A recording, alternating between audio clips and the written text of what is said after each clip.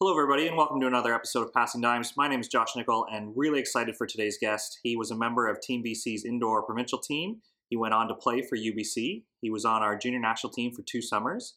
He played pro indoor in Czech, and we got him. We got him on the beach. So happy to have him. So happy to have him move to Toronto and take a shot at this beach thing full time. Welcome to the show, Alex Russell. Alex, thanks for doing this, man. Thanks for having me. I'm really excited to be part of the show. Awesome. I love these BC guys because I'd love to hear some stories. You know, I don't think there's a BC Ontario hatred. There's a rivalry there though, so it's good to have you out here and maybe you can bridge the gap for us. I think. Yeah, a little bit. You guys aren't as bad as everybody makes you out to be. See, that's a start. That's a start. So we've had Seymour on. We've got you. I think slowly but surely we're gonna get this thing going. Sounds good. Except I feel like at Van Open, there's still going to be some unterrible jokes and stuff like that. I feel like it's well appreciated by the unterrible guys too. So. Well, it's good to be the villain every once in a while. You know, you gotta be the villain. That's true. I think the people who get the most offended are the ones who are like, "Why don't you like me?" But people like Dallas who like embrace the villain stuff, they actually go on to enjoy it, right? Definitely. And if you can't skyball, you're going to get booed no matter where you're from. There. Oh, definitely. All right, we'll get to that in a second, but let's set the scene here. So, growing up in BC, what was your start into volleyball? Was it like a grade school thing? Was it a sibling thing? Like, how did you start volleyball, and what made you really go all in on this? Well, both my parents definitely started there. My dad played in the '76 Olympics for Canada. He is the captain of the team at the time, and my mom played for Dalhousie. So they big volleyball fan. All of my older siblings played volleyball. And my dad actually started the Focus Volleyball Club back in BC, which I was a part of starting from like age 13 or even 12, I think. I was playing indoor club volleyball, maybe a year up. And they were my coaches most of the time. Had some other coaches here and there, but my dad coached me in club and then eventually in school. He came to my high school and coached also. So yeah, they were huge in the development of my game. We also played beach volleyball pretty much every summer with my family. My sisters and brothers and cousins and stuff would go to the beach and play on the Sunshine Coast where my family has a place there. So walking distance from beach courts. So it's kind of an all-around family activity. Now, did you know how challenging that was, like for your mom to play at Dalhousie and for your dad to be Olympian? Like when you were a little kid, did you understand like the magnitude of that, or did it take till like now to realize that how hard those are? Right? I didn't understand it like even in the slightest. Like now I'm like so proud of like that. Just be like my dad was an Olympian. That's pretty surreal, and obviously that's my goal also to be an Olympian on the beach now. So, and yeah, my mom like has played at a very high level also. It's pretty cool. Now, when did it click for you during either high school or club that you could go on and play university, or that you had a shot at like a junior national team or a national team thing? Was it early on that you would say like as a 12-year-old you knew this was going to happen, or did it take a little bit later? Definitely took a little bit later. I was always a tall guy. I had the skills because I was always playing. So I was often a setter growing up and playing different positions, a little bit outside wherever I could get the ball on, because I was playing Team BC like when I was 2 years too young to be playing, and because my dad was the coach around, so it would just get me in there or whatever, and I would just set these bigger guys, and they all loved it. Like I'd get like a block once in a while and they'd go crazy because this young kid's blocking like the superstar left side or whatever. But I never really I always wanted to go to UBC. I remember that, or SFU, because I knew those were the good schools in BC. And then as I kind of got older, I was like, oh, maybe like volleyball, like I'm doing pretty good at this. Like a lot of the other guys my age are talking about, going to these schools or whatever. Started looking at other options, but I ended up going back to like what I thought as a kid, like, oh, UBC is like one of the best schools. And yeah, stayed closer to home, which is cool. Nice. And what did you study when you were at UBC? Civil engineering. And kind of a funny story that Richard Schick was a coach at UBC, for those of you who don't know. During my time, he told when I graduated, I originally wanted to go to mechanical engineering, and it didn't fit with like the volleyball schedule, like because it was 9 to 5, like no exceptions. I even tried talking to like the dean of applied science about that, but they couldn't be a little bit lenient. So I just went into my second choice, which was civil engineering. And yeah, Rich was like, yeah, it was kind of cool. Like, wasn't his choice, but it was like, no, there wasn't even a thought that I would kind of not do volleyball or like try and change the volleyball, not make practices or something. It was like, I was there for volleyball, and then I did an engineering degree. Yeah, friend of the show, Alex Poldman, when he was at Waterloo, he took engineering, and he mentioned that some of his profs are just like, "How are you a varsity athlete?" There's kids who just do school and they struggle with the time management, right? So Definitely. you being a Can West guy, where the travel's pretty intense, and obviously you being a big part of the team, how did you find you managed that? Because like I said, being an engineer student at Baseline is a lot, but then you add in varsity and travel, and you guys are going across provinces to play. Like, how did you fit it all in? Yeah, it was kind of nice. Like obviously the support from like Richard and Maddie. Matt Laborde was the assistant coach at the time. They'd give us, they'd support us to like be studying, during our breaks and whatever. Because as I said, UBC is pretty prestigious academically, so they knew that a lot of the guys there were not just there for volleyball, and they talked a lot about creating individuals that like they wanted to let us become men or whatever, as it went on. And I think they were a big help in like letting us have the time to pursue academics, even on the road and whatnot, right? So with your Team BC days, so here in Ontario, you attend what's called like a high performance center, and then the provincial team gets selected from there, and then you go to I guess it would have been called National Team Challenge Cup when you were playing. Mm-hmm. Does BC have a similar format, or were you identified, or how did you kind of get involved with the provincial team ranks and then obviously leverage that into a national team opportunity? I don't think we have quite the same. There's a high performance camp which they choose it from, but it's not really like it doesn't run for a long time. It's just a day or two, I think, and it's basically just a selection camp from there. And I've had a number of Team BC coaches over the year, and I feel I really like the Team BC program because you don't necessarily have the same coach every year. They'll kind of switch it up. So, like for example, I've had Pat Henley as a coach, Ben Josephson as a coach, and just like seeing different perspectives from all these different like mindsets is really great. I think, and that develops you so much as a player, I think.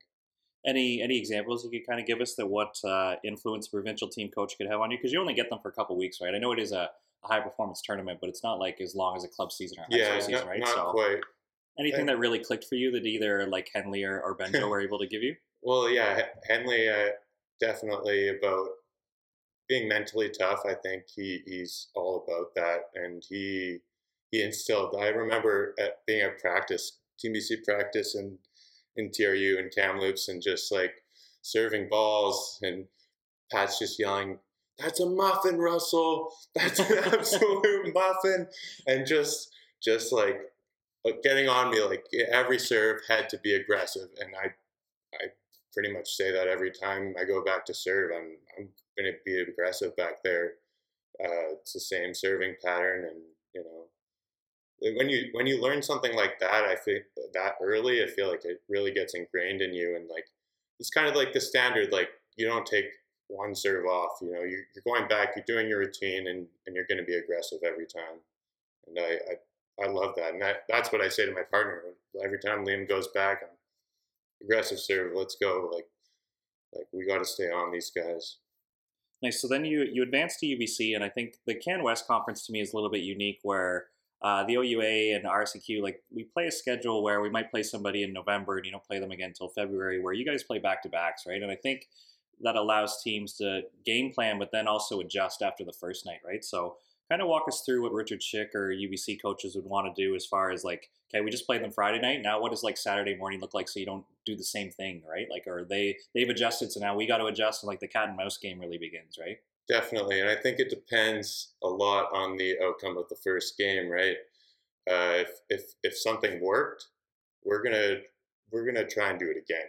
That's my mantra. Also, it's like, but I think there is a little bit of cat and mouse. It's like this worked, but we have to kind of be aware that they may adjust on the second night to this because of how well it worked. I don't. It's a quick turnaround, really. Like that night, and then maybe you watch a little bit. Usually, it's more so the coaches watching that night the game back. I know they stayed up pretty late watching game film, trying to figure out what we need to adjust for the second night, and then in the morning, we're watching game film. We have our serve and pass. Maybe we watch individually more game film in the afternoon, and kind of figure out either what went wrong, what went right, what adjustments need to be made. There's quite some like turn of events, right? Like you'll see 3 straight and then 3 straight the other way, right? Mm-hmm. Like it's not unheard of. And sometimes like we've had flights. I remember one time, I think we were flying to Saskatoon. We were playing U of S, and we got caught in Calgary overnight. Luckily, one of Milan Nikic, who was my setter at UBC, has a place there. His dad was there, so the whole team stayed over in Milan Nikic's place in Calgary, and we're all sleeping on the floor in the basement. Like I don't know. We get there and it's 3 a.m. by the time we get there, and we're playing the next day, and we eventually get to Saskatchewan, like pretty much then go head to the game, and we're maybe lucky if you got 5 hours of sleep the night before. We felt confident going in the game, but we absolutely got slapped. And then, but then we took a breath, came back, and we slapped them right back the next night. So it's like you said, it can create quite a storyline, which is kind of cool. But you really have to come out hot the first night usually.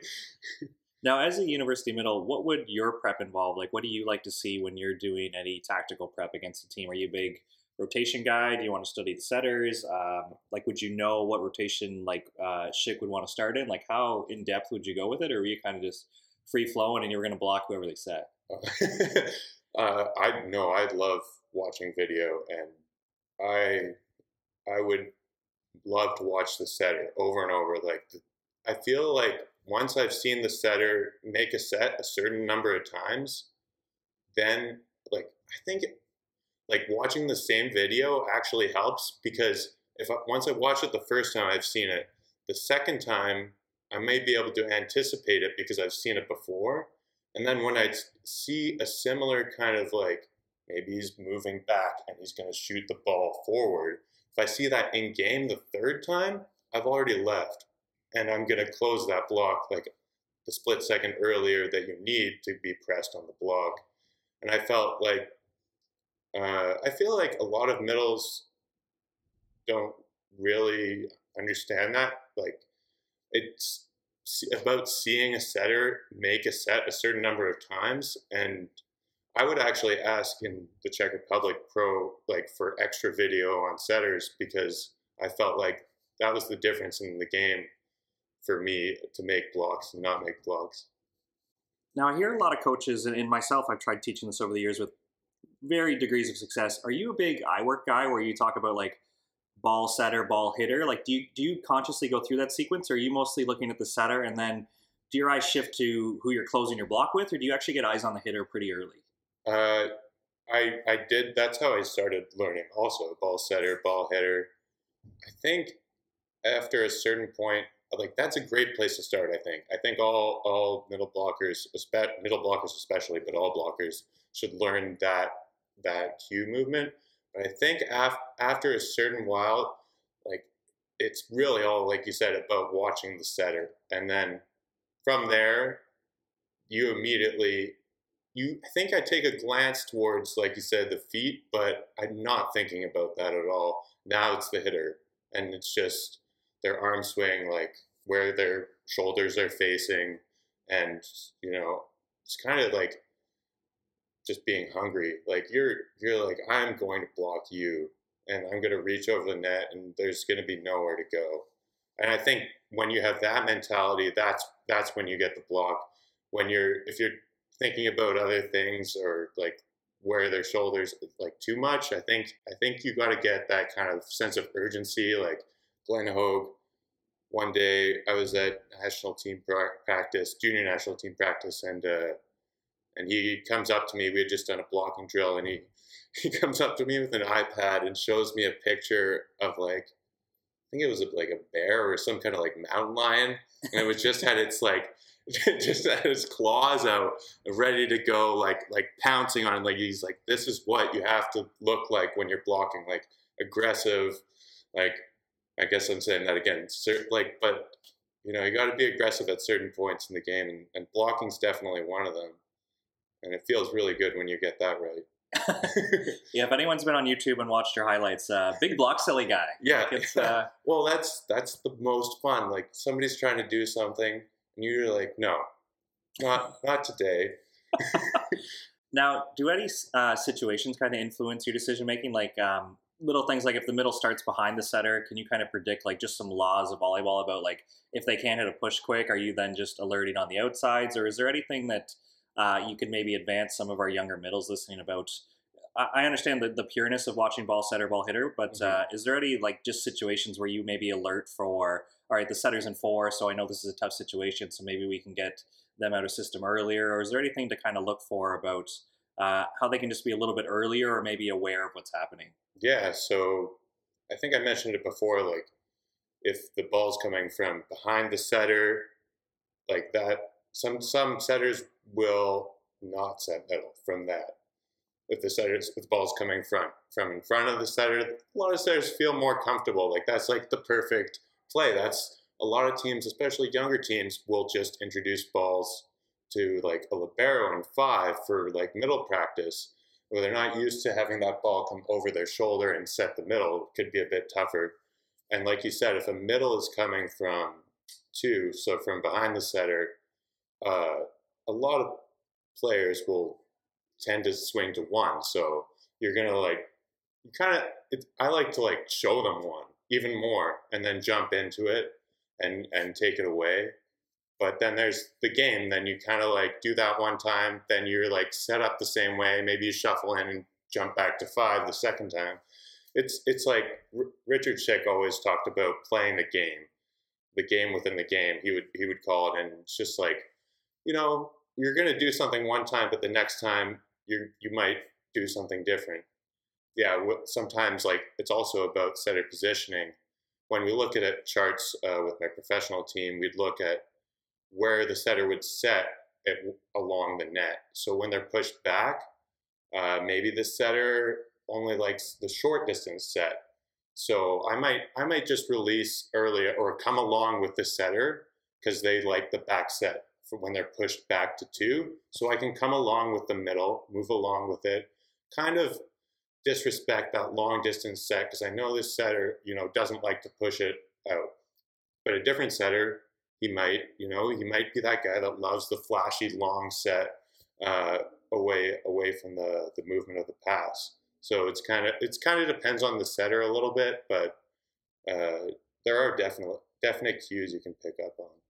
Now, we were lucky enough to have you out to one of our club practices, and I remember Jake and I were just kind of picking your brain, and we had kind of determined that middle's kind of an under-coached position, I think, because I think you need to be a decent level middle to know the cat and mouse things of the game within the game going. Like, I think coaches have a general idea, but where do you think you experienced the most growth? Was it kind of just self-taught and going through situations, or was your dad a big influence? Because I think if there is a position that's undercoached indoor youth volleyball right now, I'd say the middles get the least specialized training, I should say. I would agree. And like my dad didn't really coach me when I was developing as a middle as much. Like I said, when I was younger, he was kind of putting me in different positions. And I'm thankful that I think I got a lot of ball control work from that. I think the first time it was a bit with Rich at a high performance camp. I remember that was the first time I did kind of like more significant mental blocking work. But a big part of my development was Matt Laborde. And as you said, he was a middle blocker at UBC. He eventually moved out to the outside, but he was a middle blocker at UBC, and he also played professional for 2 years. And so him, and he could do all these things. I'd seen him in practice. I've seen him on video doing all these moves. So it's also kind of like a trust thing. Like as a player, to be able to see somebody do the plays that you're trying to do. It's like, okay, like that's what it looks like, and that's helpful for me to see what it looks like and then go from there. So Matt Laborde was definitely a huge part. I think the systems that I got taught with the junior national team also helped me kind of like skyrocket into like being a better blocker. Like, all right, like I kind of learned one system at UBC a little bit different with the junior national team, and like I'm kind of thinking like what's working for me now, and then now I kind of start becoming my own type of player, right? And that's when I think like good middles like when you get shown different types of coaching, then you can kind of be like, like I start really thinking about your perspective on the game and figure out what works for you. Yeah, let's segue there to the junior national team. So was your experience that you go to Gatineau, there's just an army of guys there, but there's also an army of coaches and people with clipboards and stats? Like, what was your first impression of trying out for Team Canada? Were you identified and invited, or were you just a walk-on, show up at tryouts and see how it goes? So it was like the Challenge Cup. So I was with Team BC actually, and so I was a middle blocker, but there were some injuries on our team, so I ended up passing and hitting. I think I passed, but hit out of the right side, and I still made the team as a middle blocker because I think they saw a little bit early on in the tournament. Then after the injuries, they're like, maybe they just saw good blocking in a big guy that could play volleyball, I imagine. But I was just there to compete with Team BC. It was my first instinct. I knew that like junior national team was like an option like from this, but I wasn't really expecting to make it. I imagine, I guess would be how I'd explain it. But then once we had played the tournament and guys were talking about it, they're like, "Oh, like Russ, you could be on the team," and I was like, "Oh yeah, that'd be great." So it wouldn't be a Passing Dimes episode if we didn't name drop. So who was on your squad? I think Jeremy Davies was on that squad. Like, who else would have been around that year for that cycle? So Milan, the setter from UBC with me, Jared Ireland was also from UBC. We had Riley Barnes, Steve Marr, Danny Demienko. I'm going to miss a bunch of people. Jason McCarthy was on. I was there for 2 years, so some of these kind of might be, together. Casey Showden. Who else was on that team? And Dave Preston was the coach for both cycles. Dave Preston was the coach for both, because it was kind of a cycle thing. Like the first year we played the NORCECAs, which were in Colorado Springs, and we ended up with the silver medal, which was kind of disappointing against the U.S., but still a good showing, which qualified us for Worlds the next year, which was in Turkey. So it was kind of like a little cycle there with the guys, and the core group stayed the same, with Riley and Steve on the outside for the most part. There was also Bruno Lorti was a guy on the squad.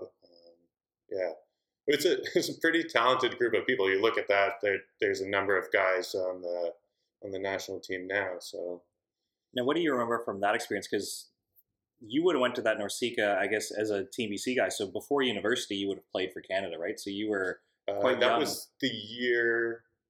I think it was the summer after my first year of university. Oh, okay. So you did have a comparison that you had played club at a high level, then you go to university, and then I went to.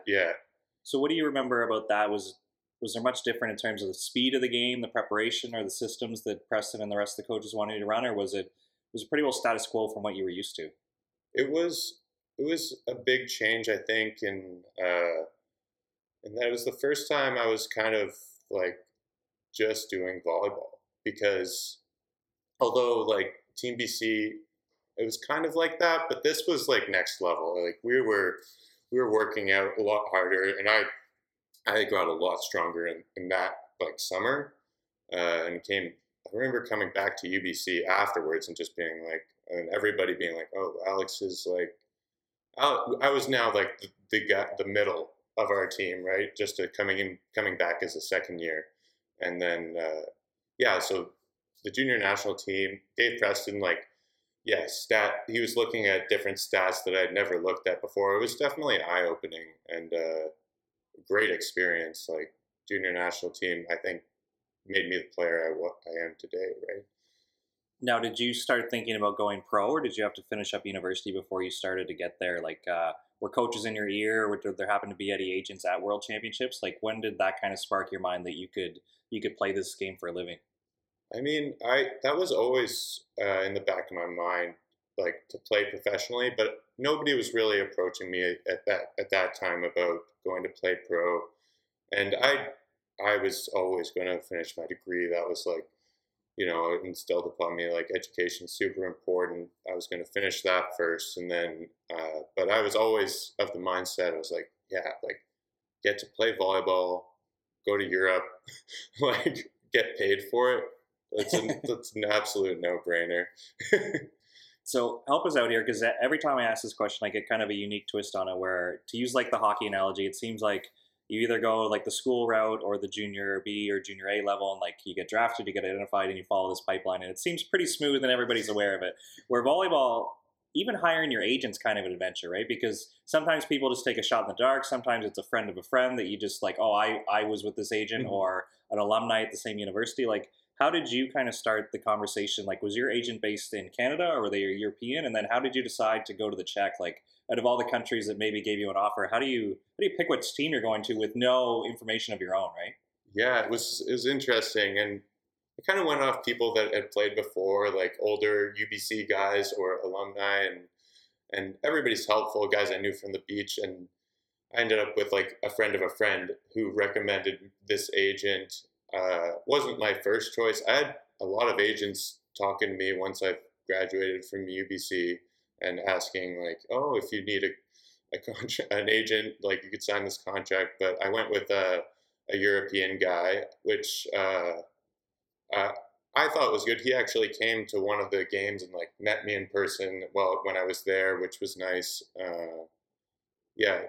So from there, sorry, I forgot the other part. Oh, I was just wondering, like, how did you determine that you were going to play in the Czech? Like, Oh yeah. did you know anyone who had played there before? Or did the agent just kind of tell you, this is a good deal, you should take it? Because you've probably never met your club until you land on the plane and you're their property, right? Like, how do you determine that that's the spot for you? Definitely. I had like a couple choices, but in my first year it was not as great. So it wasn't my first like option available, but it was like pretty good paying, and like I always wanted to visit the Czech Republic, which is cool. And I had heard of Canadians in that league saying it was like actually pretty decent level. So I was pretty excited to get that opportunity, and my agent kind of was also hyping it up a little bit. It was a really good opportunity.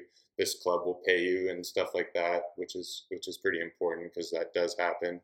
People not getting paid and stuff like that. So I think it was a really good choice in the end, and I ended up re-signing with them, like a little bit more money and better housing place and stuff like that. So, and they were really nice to me the whole time. So they wanted me to come back for a third year, but the beach was too tantalizing to leave. So, an athlete of your caliber, how did you feel about the volleyball contracts kind of being one at a time? Like, we had Becky Pavitt on the show, and she liked it because it felt like she was betting on herself, and if she liked the place, she might renegotiate and try to stay there, or she felt like she could always try to upgrade, right? Like, did you like the idea of a 1-year contract, or did you want more like security? Oh no, I was super happy with the 1-year contract because in my mind I was like, yeah, this is like it was a good contract and definitely great for my first year. But I was like, I think I deserve more than this. But for my first year, this will be okay, and I'll kind of work my way up from there.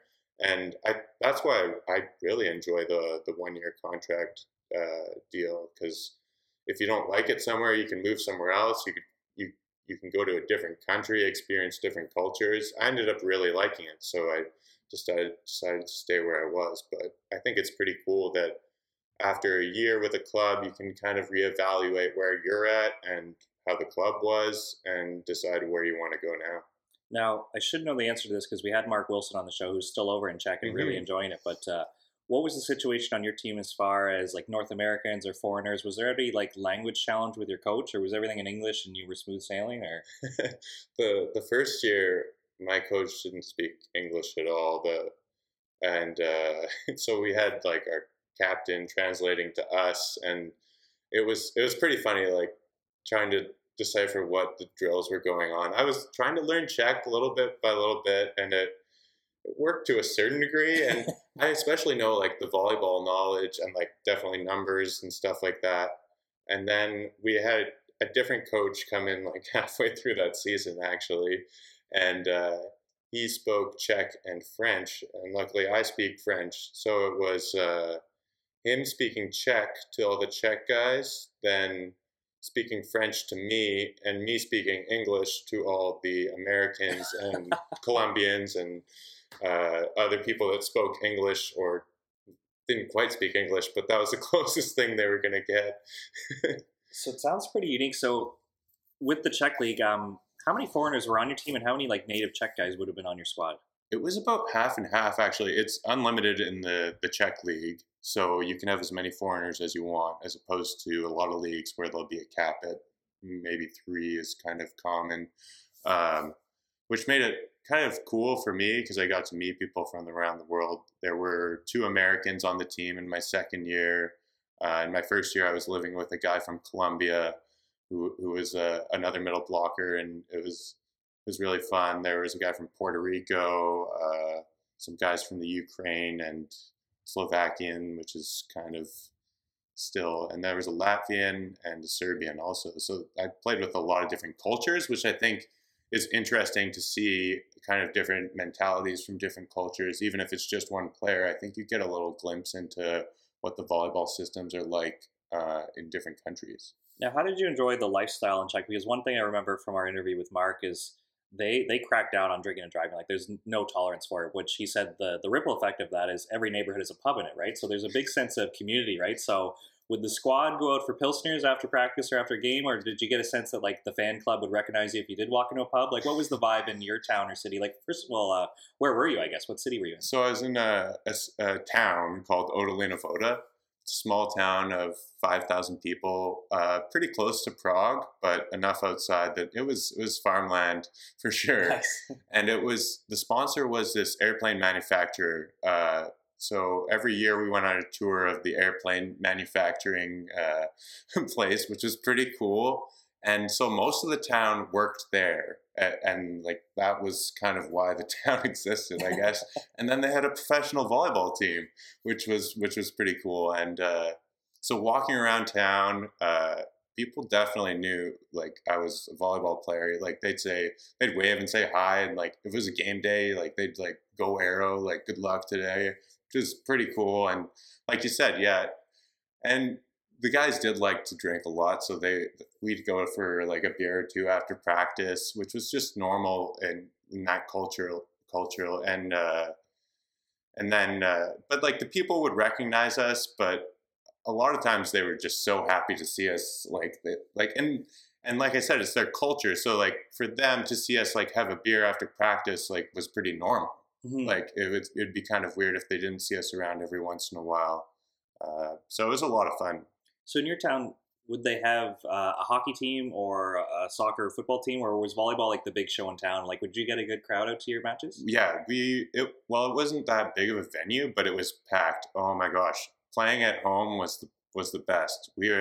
It's kind of, if you can picture it, it's kind of like in a hole, and then the stands are above you, and it is loud in there, and there are about 5 or 6 guys that come with these big bass drums and just pound while the other team is trying to serve and just yelling. And they love it there. Like it's super fun to play. And I like playing up to the crowd, and like couldn't have asked for more. That's definitely part of why I enjoyed it there so much.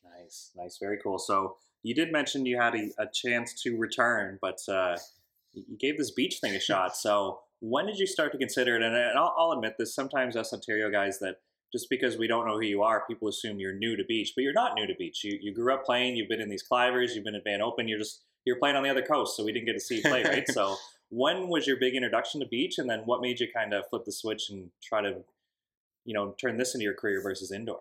Well, like I said, I started with my family, but I've got to give a big shout out to Matt Laborde, the assistant coach at UBC, who kind of, especially after my first year at UBC, kind of was like, oh, like we're gonna like have a training session. Like he played with a guy named Johnny Wiscar, well known on the West Coast. Johnny and Maddie have won a lot of Clivers, and like they brought me out, kind of took me under their wings, and they're like, this guy is gonna be a good beach volleyball player, you know. And then Cliver, who runs the tournaments there, he helps out a lot of the UBC practices while I was playing. So there was that kind of connection there, and my dad and Cliver are great friends too. So there was no way I wasn't going to be playing Clivers. I think my first Cliver, I was either 15 or 16 playing with my dad. And I remember looking at these guys just being like, wow, this is unreal. Like, I think it was Ryan Gandy, who's my height or a bit taller than me, and Chong, this really, really athletic guy. And Chong was doing push-ups in between sets, and I was like, oh, I have to start doing push-ups like all the time. Like I was like, if I want to be as good as these guys, I have to start doing this. And so like I was like, I knew I wanted to win a Cliver someday, and took a while. Like, and all the guys are super, super fun. Like helping me. Like, you know, I was playing with like guys my age. Then you start playing with guys a lot older than you. Then you kind of bounce around and like find like who you want to play with. And a lot of the UBC guys opened up, and like Rob Gotch playing with me. It was the first guy I ever won a tournament with. And yeah, Clivers are a blast. That's definitely a fact. So it sounds like it was just something you knew because obviously your dad's involvement or just through different guys you grew up with, right? So there wasn't like an initiation phase where we've had guys on like Zaid or Joel Hannon who talk about like when they felt accepted by the group. It sounded like you were, upon arrival, it was just something you knew and everybody knew of you, right? Yeah, a little bit. I think like guys will talk about playing me now, and they're like, I remember you, and like we were beating you, and now the tables have turned. But he's like, I remember beating you, but you were spin serving as like a 15-year-old, and like and like you were losing and you started spin serving. And I was like, and he was like, I couldn't believe it. I was like, one day that kid's gonna be okay.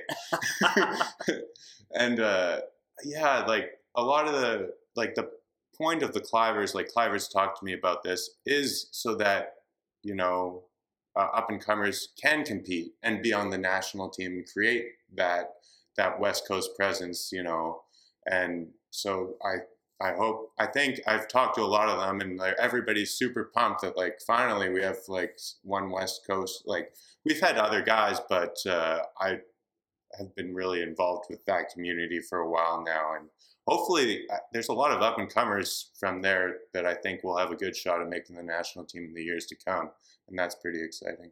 Yeah, so I guess if our listeners, if maybe this is the first episode, maybe you got them hooked, but in your own words, can you kind of just describe the kids' beach scene? And I know it's getting old. Everyone who's around it, I kind of bring up because I think it is a pretty cool thing where I was with Logan Mend and Thomas Soar. We went out there to a Cliver, and it was just such a cool vibe that everybody shows up and you're putting down lines and putting up nets, and just the culture of like, I remember Dan Caverly won prize money. He couldn't make it, so he gave Jim money and said, buy a round. Like there's just such like a foundation layer of culture there that it was just neat to see and be a part of. That this is super high performance. Like I think we lost to you in the quarters.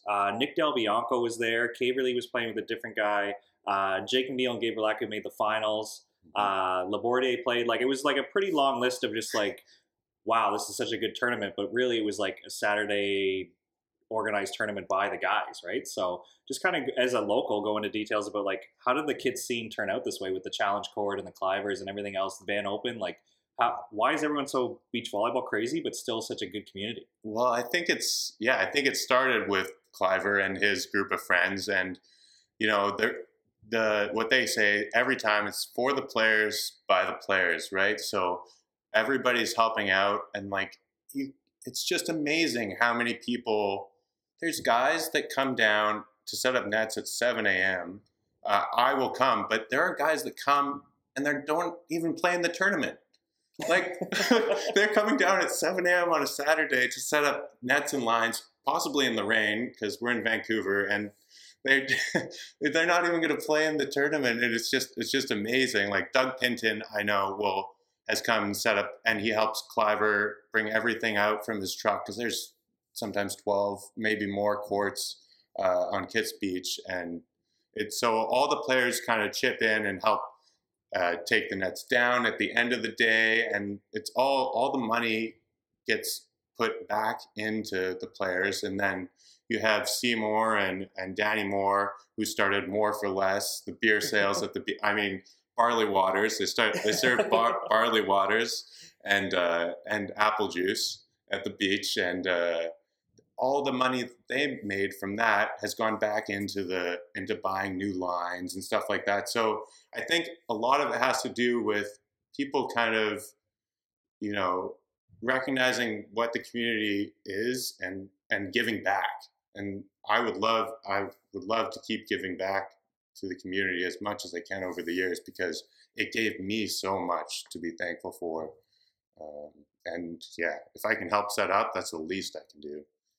Now, the Van Open has really grown into something special because of obviously some great sponsors and people in the community with the prize money and the way they did the grandstands and stuff. But even years back before the prize money was this big, it was still probably the best event in Canada. So as a guy who's seen it kind of grow into what it is now, what stands out in your mind that makes that, again, another super high performance event, but there's still a big sense of community where as soon as you get knocked out, you're in the beer garden, you're still involved. Like nobody's in a bad mood there. It doesn't seem like at a Van Open, right? Yeah, I think it's the KBVA kind of creates that environment there, right? And now they have the WKBA, so the women have started kind of their thing, and when you bring it all together at the Van Open, it's like the thing you're looking forward to all summer. It's like the best thing, the best part of summer, and the Vancouver Open. Everybody's kind of like talking about it, like who's playing with who at the beginning of the summer, and when it finally happens, like you're just having a blast. Like win or lose, like obviously everybody wants to do well, but if you're not, you're in the beer garden, and like that's a win in its own right. Like you're going to be having a good day. Awesome. Yeah. So hopefully that clears anything up for anyone who sees you on the national team and go, oh, this guy must just be an indoor guy giving this beach thing a shot. No, you've been a beach guy for years and you put your time in. It's just now other provinces get to see you, and obviously all of Canada gets to cheer for you now. So what kind of changed for you? There's rumors that maybe Grant O'Gorman had some influence over you, or what really made you come out to nationals, come out to selection camp and give this beach thing a shot, because you had to relocate. Mm-hmm. I don't know. I'm just going to say you're not getting rich doing this, at least not now without the prize money and everything else. So what kind of influenced your decision to move to Toronto and try this beach thing? Yeah, true. I feel like I've been getting a little bit better every year, and I've kind of had it in the back of my mind. Like I remember years ago, like me and Brian Hebert, who was a good player in BC and also a ref. He's talking to me about like, I really see it. Like you could have a shot at this, like if you wanted to do it now. Like, and I was like, yeah, but like this indoor thing, like it's guaranteed money over there, and then playing with Grant at Seaside this year. Seaside is another great tournament, by the way, down in Oregon, which is amazing. If you've never heard of it, I would look that up as well. But Grant was kind of in my ear, telling me a little bit more about what it would look like, and kind of getting the picture in my mind, and like like it's like doable. Like if you start now, like it's kind of a good time. Like it's an Olympic year, but then looking forward to like the next Olympics and stuff like that. And I'm like, yeah, this is sounding more and more doable. And a lot of thanks to him for kind of nudging me in that direction for sure. And he got me connected with you, and then I ended up staying at your place for nationals. Thanks again for that. And yeah, so I'm super happy with my decision so far. So let it be known then, if any other BC people want to make the switch, that Dan Caverly, this is a direct message to you. It's not too late if you want to give it a shot, or I know the Pacific Beach Volleyball Club's got a good thing going, or any of those Kits guys, or the up-and-comers. Maybe there's a 15-year-old Alex Russell out there listening who's already spin serving who wants to give it a shot. But it's not so bad out here, I don't think. It's not so bad. I mean, the cold in it's raining in Vancouver, but there's some nice days here. I know you don't get the ocean and the mountains and everything else, but if Megan and Nicole can do it and you can do it, then I feel like the train's left the station. We've got some momentum. We're going to get some more people from across Canada to come, and it's going to be a good thing. So I'm glad you're enjoying it so far, and hopefully you could spread the word. So you and Liam have already competed in one event. Mm-hmm. What was your first international experience like at the Cook Islands One Star? Yeah, it was really cool. So Cook Islands, for those of you who don't know, is an island off the coast of New Zealand, and it's a group of islands, and this is one of 16 is Rarotonga, where we were playing, and it's a pretty cool place. Like, you could drive around the island in about an hour or so, and there are two buses that go on the island. One goes clockwise and the other goes anti-clockwise.